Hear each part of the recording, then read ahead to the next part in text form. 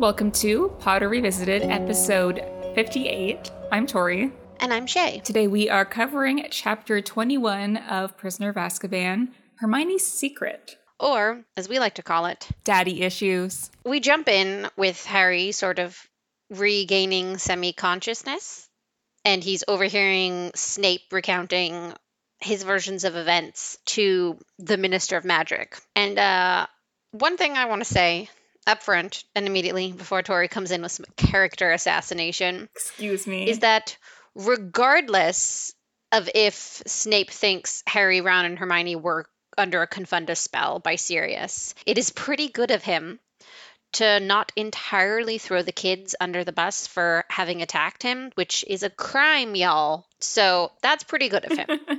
The bar is low. I feel like Snape is just requesting Harry face some consequences for breaking school rules, rather than expecting Harry to face adult consequences such as, like, charging him with assault or aiding and abetting a fugitive. I mean, I have a point that Snape does suck, and I do not like him, but he does have a point about the trio, getting into mischief and, not facing consequences. It is correct. And he's low-key blaming Dumbledore, which I do like, because who do I hate more, Snape or Dumbledore? It's hard to tell sometimes, but... Oh, interesting. Okay. That's actually juicy to know that they're close in regards to your level of hatred. I feel like both don't like them, but in different ways. Yeah. Okay. Well, speaking on Snape talking about Dumbledore, have a great deal of respect for him being the only person to actually kind of publicly call Dumbledore out on his shit in this situation where he full on says, these kids have gotten away with a great deal before.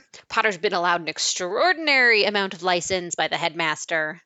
And I mean, he's not wrong. He is factual, and the extent to which Harry, Hermione, and Ron have been allowed to go side questing and gallivanting around solving trouble and trying to get involved in situations they are not really equipped to handle and should not be involved in, it's way too much. They get up to too much, and they get permitted to get up to it too much. I find it interesting that after Snape says this, the minister's like, oh, we all have a blind spot when it comes to Harry Potter, which I find is really interesting because once Harry... He's saying it to Snape. Yeah, because once Harry's like... Well, yeah, I've seen his name. But once Harry kind of, isn't politically useful to Cornelius Fudge, he's like the devil. He's just like, oh, Harry Potter gets away with too much. And I'm like, well, before you didn't care. Yeah, exactly. They loved Harry Potter when he was a convenient public relations. Like, everyone loves and supports this wonderful, sad orphan child. And then that sad orphan child doesn't support you politically all of a sudden. And you're like, everyone hates that questionably more immoral, absolutely unstable. Yeah, adolescent. Yeah. He's not a kid, he's a problem. Also, Snape tells the minister that he treats Harry like any other student, and I just want to say that Snape is a liar. And he gets a +1 sucks point for lying because he does not treat Harry like any other student. I mean, he's definitely not particularly... He treats Harry like... dirt. He treats Harry the same as he treats Neville. Worse than Neville sometimes. I mean, and I think in this particular context, yes, he's lying, but... The state of what they're talking about is people treating Harry with a degree of preference. And Harry is not, at least from Snape, getting a degree of preference. So, just based on preferential level, he doesn't treat Harry with preference over any other student. It's very political talk. Liar, liar, pants on fire. Well, I just don't think it's the time or place to be like, I'm kind of an asshole to Harry for my own personal reasons. Nobody would bring that up. No person would bring that up. I actually have personal beef with him, and he's not my favorite. He's just like, yeah, everyone loves Harry. I know. Trying to get to the point, trying to solve the problems. So, I have a lot of points on Snape in this chapter, because, the way the chapter is written, Snape is the villain, kind of, in a lot of contexts. The first half, anyway. It's just this is Snape, the bad guy, trying to convince the Ministry of the wrong thing. We get Harry's thoughts and feelings through the third person, so it's through Harry's point of view. Snape is always the villain. It's the cloak, isn't it? It's the too many buttons. Harry can't handle that. Well, I will contest that, Snape earns 1 Snape suck points for telling Hermione to shut up, because that's rude. And, regardless of what you think happened, everyone who's there should have a say and should be able to express what their experience was. That just to me is how you do investigations. Also, Hermione was traumatized. Hermione attacked a teacher. She did a bunch of things. Yeah, I just think like you should proper investigating of any crime is listening to all of the witnesses. So it's rude of him to tell her to shut up. That's not cool. But I kind of think he's not a bad guy in anything else he does in this chapter. I mean, he's accurately recounting what he saw, and he's trying his best to get people to understand the truth as he saw it. He did not see evidence about Peter Pettigrew actually being the rat and Animagus. He didn't see that. So as far as he knows, it's kind of a made up weird story.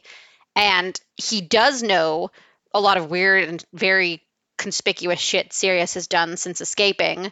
And he does know that Sirius was convicted. So, like, from his perspective, if we take away that we know the truth, he's doing the right thing. He's standing up for what he saw. He's trying to get the government to understand the reality of the situation and what was a crime. And it's just he doesn't have all the information. But like, Yeah. if it were Luna Lovegood or a character people love doing the same thing, being like, this is what happened. No, you have to listen to me while I explain what happened. We would have fully be on their side because we're like, of course, their opinion, what they saw is valid. Even if they don't have all the information, they're fighting for what's right, sort of in their mind. And that's a good thing. He just doesn't have all the information. I also think it's good that he doesn't blame the kids for assaulting him. He just sort of moves. He's like, yep, they attacked me. Probably not their faults. And just moves on from that quickly when he could have made it more of a thing. And I think it's good that he wants Harry to be given some level of consequence that is befitting of like a 13-year-old boy. And I do think that occasional consequences for breaking the rules in the long run would benefit Harry Potter. Which is, of course, the priority of everyone, or specifically Albus Dumbledore's top priority. I also think we can't really blame him for wanting who he presumes to be a killer caught and punished, because really that's what everyone wants in this chapter. Everyone's top priority is we need the killer caught and held accountable. It's just different people think the killer is a different person. You know, Harry wants Peter Pettigrew held accountable. Snape doesn't have that information. And also, furthermore, Snape is very handsome. Yeah, okay. Sure, whatever. I just think it's like that Harry always sees Snape as biased, and I feel like they do bring up the fact that like Snape's biased because he doesn't like Sirius, and to 13-year-olds that's like a big thing. Like, oh, he doesn't like him, so he's biased. But who you like and dislike becomes a little less important when you're dealing with consequences at the level of like murder and lobotomies and death penalties and it's a lot of serious things that are going on for these poor 13-year-olds that like they're just looking for the truth as like you do as a kid, where there's like complete right and complete wrong. Yeah. And here there's a lot of like nuances in the situation. Which only gets worse with time travel. Well, before that, I just want to say that Madame Pomfrey is just trying to do her job, and it's just like no one's listening to her.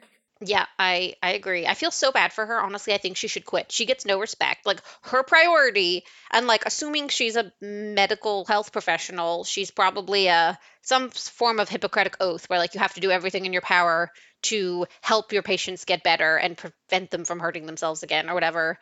She's trying to do that, and Dumbledore is like pushing her away at every attempt. She's like, they're my patients, they're sick, don't do this in here. And they're like, no, we're going to do it in here. She's like, they're my patients, don't let them leave, they're still sick. And they're like, no, we're going to take them out.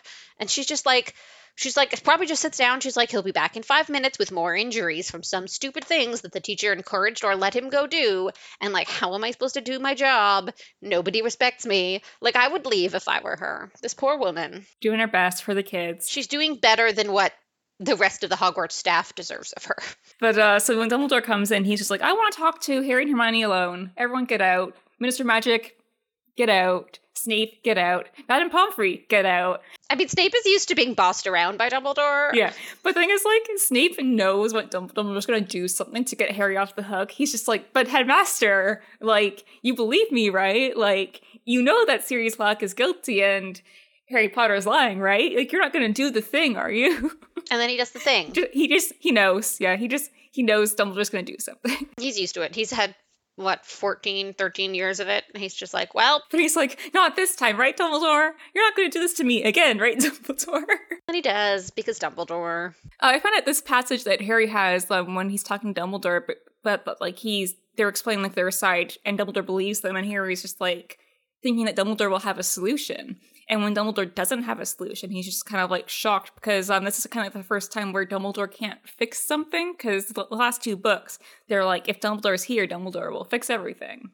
Yeah. And Dumbledore generally does fix things in his own way. But this is the one time Dumbledore, he's like, I can't do it because they're not going to believe me and they're not going to believe you. And that's just kind of like what the thing is. I mean, they could believe him. There's totally investigation tools that we know exist in the wizarding world. Truth serums, Veritas serum, spells, and things you can do. Yeah.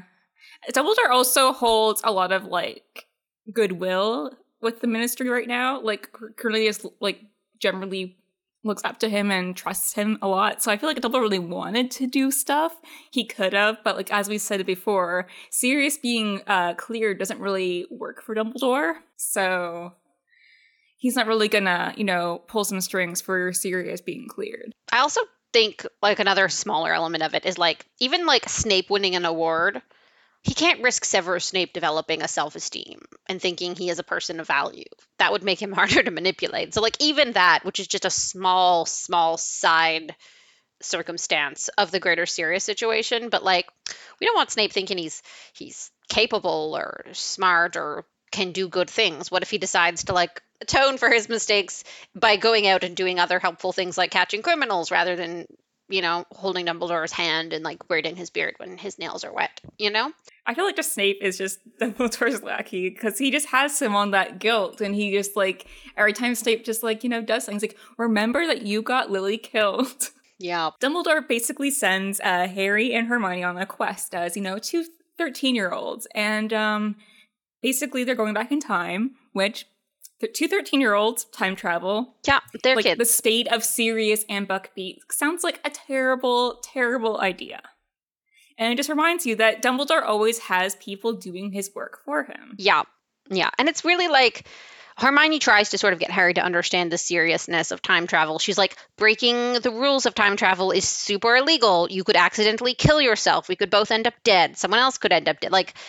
And it's those are really high consequences for children. Hermione does a good job of respecting those rules, but those are pretty high stakes and pretty severe consequences to be just pushing the children into good luck, have fun, don't destroy time and space. Yeah, don't kill yourself. Best of luck, kids. And 13-year-old me, you just get caught up in stupid little things, and you would absolutely get seen or caught and have to lie, and you're 13 and that's not your strongest suit, Yeah, it's I just don't get why Hermione says that changing time is illegal in the wizarding world. So why do you even have time travel if it's illegal? I mean, it's probably illegal to be used by plain clothes, that's the detective word now, by non-law enforcement. There's probably legal uses for time travel that are done by people who are qualified to do it. Whether that be to observe things and report back. Yeah, time travel makes sense for the Department of Mysteries experimenting with it, or I guess for certain law or Secret Services stuff. But the thing is Hermione's a 13-year-old that used it to go back in time to take more classes, and taking more classes is not a big enough excuse to do something so risky and dangerous. How did it get approved? Like I said at the beginning of this book, that someone just should have told Hermione, okay, you need to make a choice. You can't do everything. Yeah, you can't. It's just not possible. And it's weird because it's kind of McGonagall was the one who pushed for it, and she's normally the sensible one. But I wonder if part of her was just we're always bending rules for these mediocre students. And they do whatever they want, and they wander out and go on their adventures. And if we're gonna bend the rules, can we bend the rules for a good student? And also maybe Minerva McGonagall is a little bit just curious. She's I have interest in the idea of how time travel works. I have interest in the idea of how it could benefit students. She worked at the ministry previous to Hogwarts, so it's not she doesn't have an understanding of those regulations. And I wonder if she just wanted to know if it could be done. What are the long-term repercussions of frequent time travel, and how will that impact someone? And she chose someone like Hermione because she knew Hermione would try her hardest doing it, just to see she was sort of testing on Hermione. I mean, I don't know. It's a little of a selfish thing to do, but I feel Dumbledore needed Hermione to have a time turner for some reason. So when McGonagall's oh, I gotta make Hermione choose a proper course, he's actually, why don't we just get her a time turner? Oh, he socially engineered it so Harry could use a time turner while supervised by someone who's semi-responsible. That's interesting. Oh, I like that theory way better than Minerva McGonagall is being a bit mean and socially experimenting on Hermione. Yeah, I feel like McGonagall would generally just, know that students that are 13 shouldn't be, going back in time and all this stuff. But Dumbledore doesn't care about students' well-being, so it wouldn't surprise me. So, of course, Hermione reveals to Harry that she has a time turner, and this is how she's been getting to all her lessons and just going back in time, doing her thing. And we both agree that it's batshit crazy. Yeah, it's too much. It's just too much. She's going to lose her mind. And so, the way time travel kind of works in this book is weird. I find it very tropey and plot devicey. Generally things kind of make sense in the Harry Potter world. Even if it is a plot device, it doesn't really stick out like a plot device.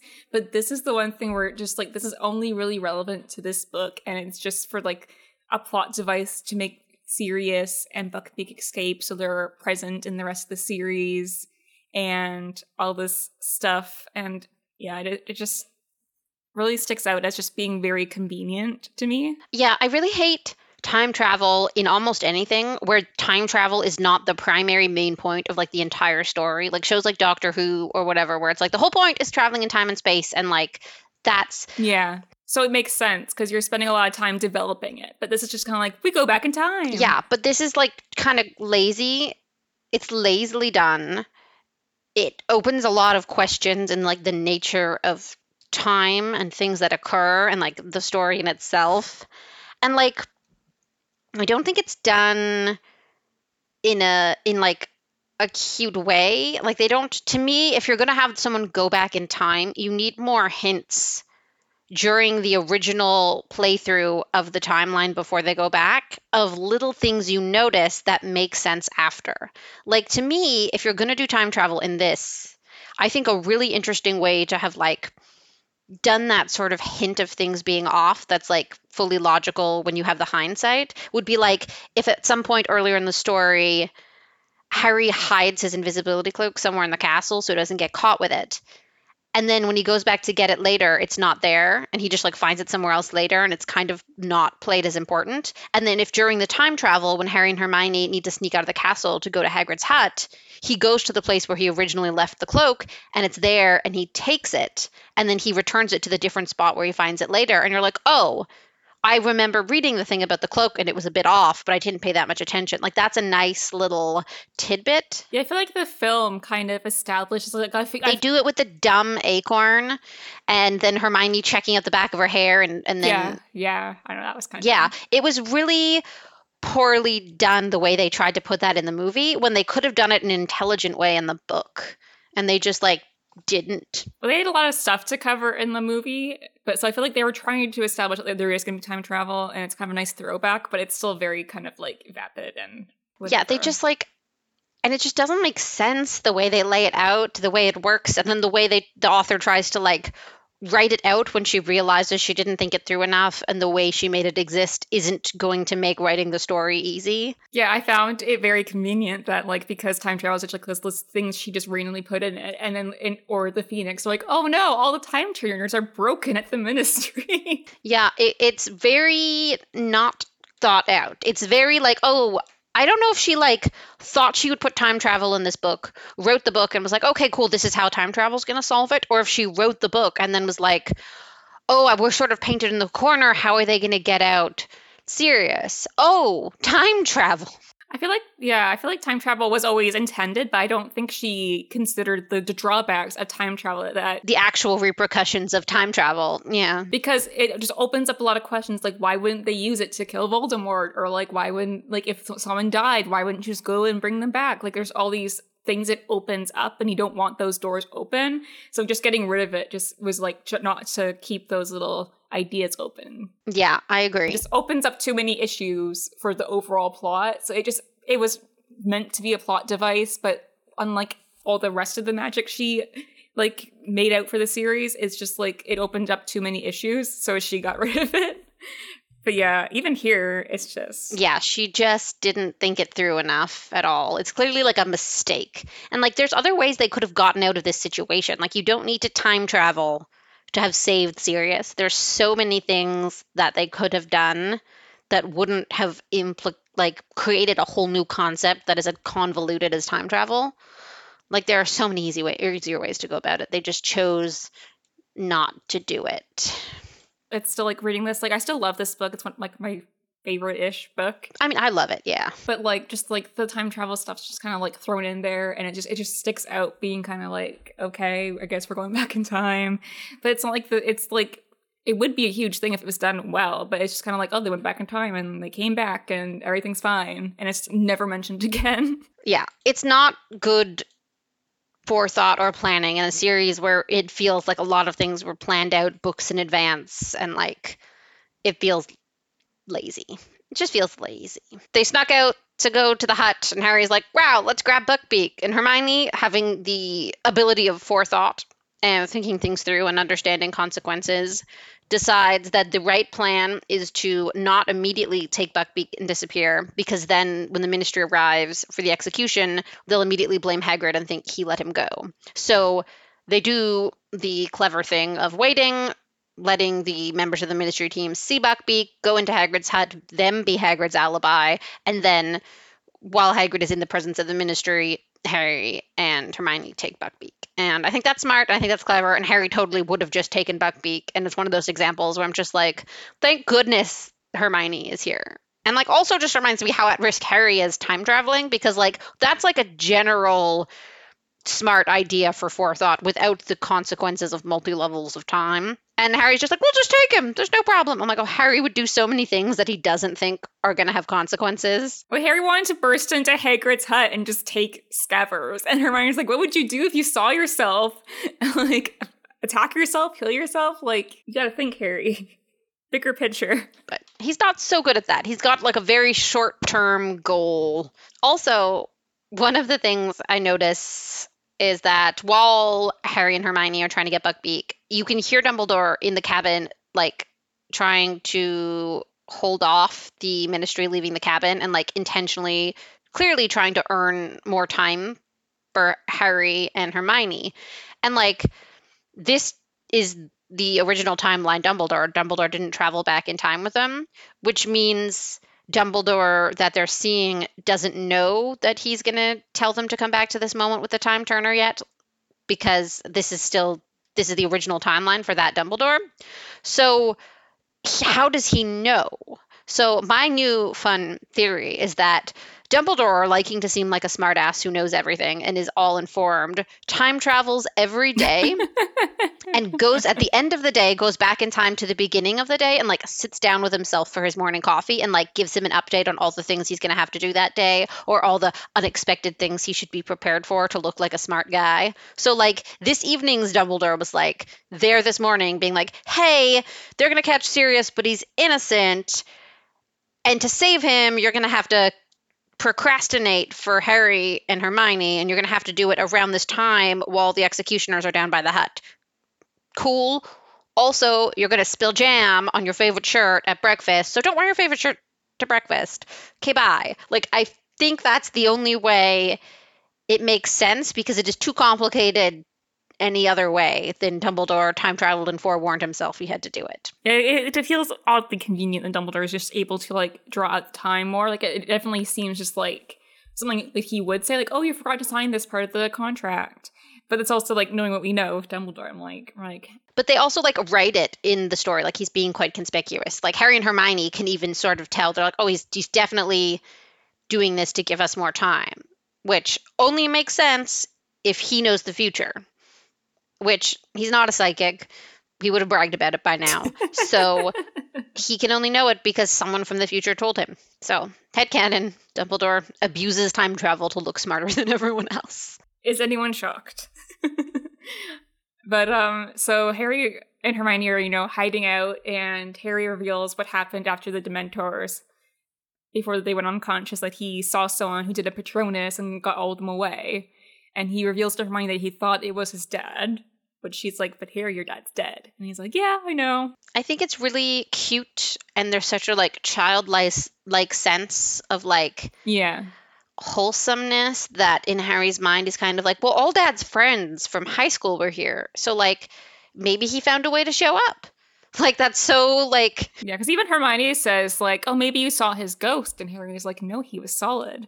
it's just very cute that like his mind goes there. It's like, well, it makes sense because his friends are here. That's very Harry logic. Yeah, and it's just been a bit bittersweet because also they were talking a lot about his dad too, so it's probably like really in his mind being like, oh, I wish my dad was here, and just longing for his father in some like way. And of course, Harry, when he knows it's almost time for what he thinks is his dad to appear to do the Patronus, he's like, I'm gonna go find him. I'm gonna go watch him. I go spy on my dead dad. And then yeah, it kind of happens really quickly, but Harry realizes like at some point that he didn't see his dad, he saw himself because he's back in time. Yeah. And he looks like his dad. And it's really cool, actually, because Harry is able to cast a full corporeal Patronus, which takes place as a stag, which is his dad's form he took. So basically, his Patronus is his dad. Which is cute and wholesome. But also, again, the time travel of it all. If Harry knew he could do the Patronus this time because he'd done the Patronus before, how did Harry do it the first time? I just don't know if it's like it's all one timeline because you see the weird things they do when they travel back happening in the original playthrough, but it doesn't make sense with the Patronus thing, I don't think. I just like the idea that his Patronus is his dad because, you know, Harry has daddy issues and... Does he? So it's like part of his dad is with him. I mean, he's always looking for a father figure. Yeah, I know. Harry has daddy issues could have been the title for the whole series. Each book is named after like the potential substitute father figure in that novel. Except for 7, where obviously Harry is his own daddy. Harry becomes his own daddy. That takes a whole new meaning to daddy issues. Liz, I mean, that's the foreshadowing. It's this Patronus moment. It's the foreshadowing to when Harry becomes his dad. Oh. So the chapter kind of ends off with, you know, Harry and Hermione getting on Buckbeak. They fly up to get Sirius and, you know, have this really quick conversation with Sirius being like, okay, get out of here, bye. So Sirius can leave.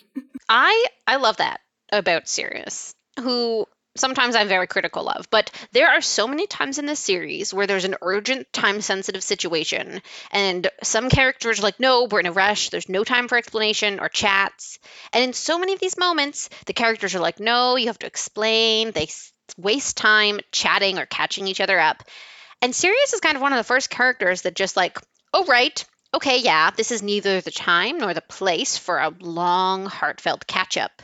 And he just says one-liner, quick and quippy, and then just gets the fuck out of there. And honestly, I respect that, and I'm glad there are characters capable of it. One thing I want to say for like just this entire chapter is the pacing of it, because it feels really fast, which I do get. It shows the sense of urgency and anxiety of going back in time to like fix things that Harry and Hermione have to do, but it's also just like really fast because they just introduced the concept of time travel and they just revealed what Hermione's been doing this whole book. The mystery of Hermione's been solved, but also it's like a lot of explaining, and there's a lot of moments where they're just like sitting, they're just explaining things, or they're just in basically just waiting for the events of the last chapter to catch up in this chapter. And it's like, could it have been split into 2 chapters? So like there's more things happening, because the chapter kind of like drags on, but it's also really short because it's dragging on like the explanation of time travel. And also they're just like sitting around waiting for things to happen. And the movie does try and like make things a bit more tense with how like Harry and Hermione aren't just like sitting in Hagrid's cabin for like the whole chapter. They're actually out and like, you know, doing things, and they have like, it's a little bit more anxiety and tension and stuff, but like this chapter was just like, time travel exists, and also just wait to go save Sirius for the whole chapter. Yeah, they sit, they wait, and then they do the things. And it's actually kind of a long chapter, like especially compared to some of these chapters they've had lately where we were worried about whether or not we were going to have enough content. This is a long chapter. Yeah, but I feel like it does really do is it's like, it's just sit and wait, and it's just kind of like, okay, time travel exists, but also like nothing is really happening. That's interesting because I found, at least for me reading it, it kind of felt more like the pacing felt almost the opposite to me.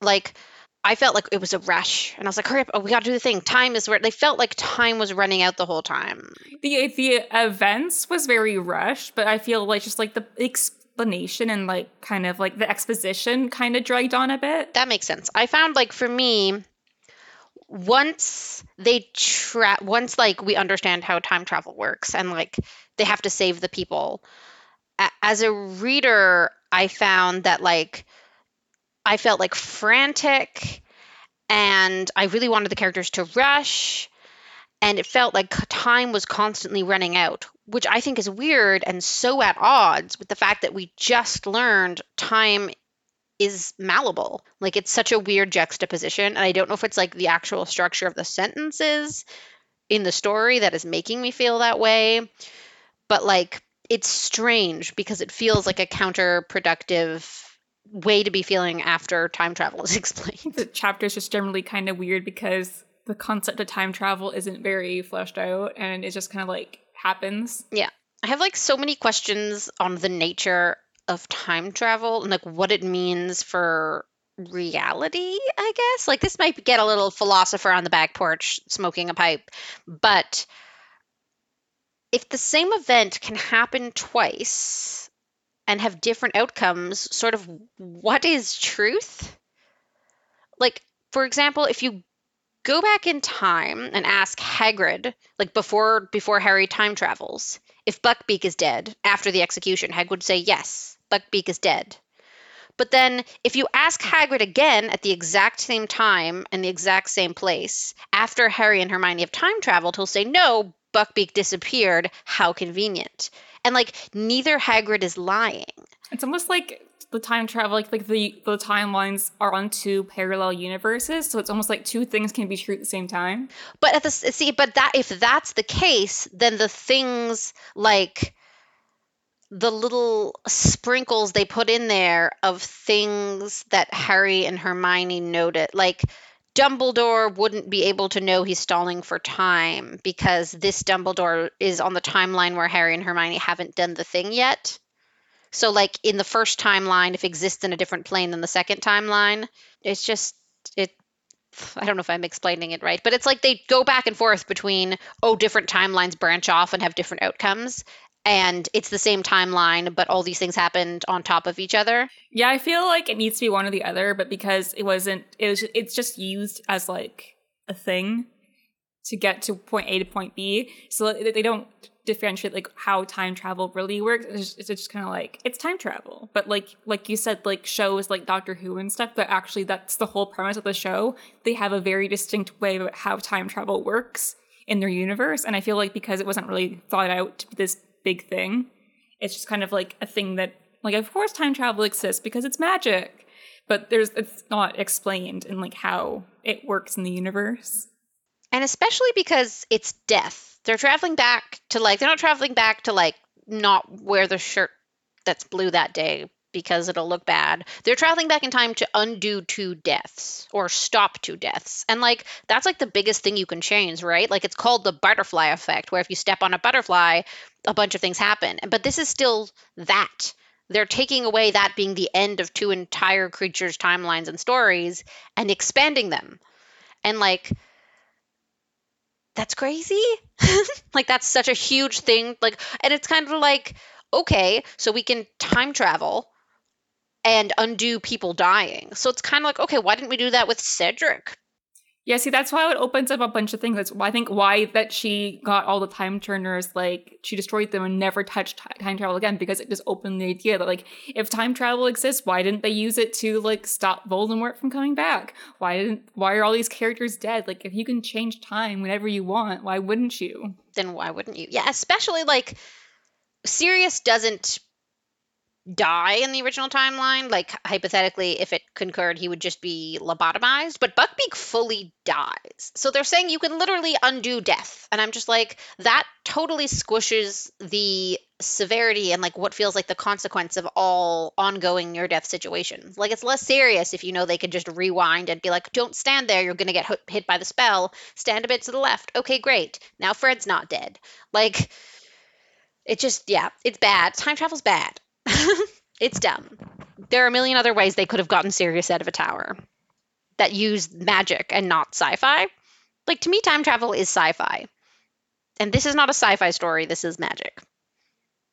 And I think that's what it comes down to for me personally. But you have your end points are, of course, about Snape.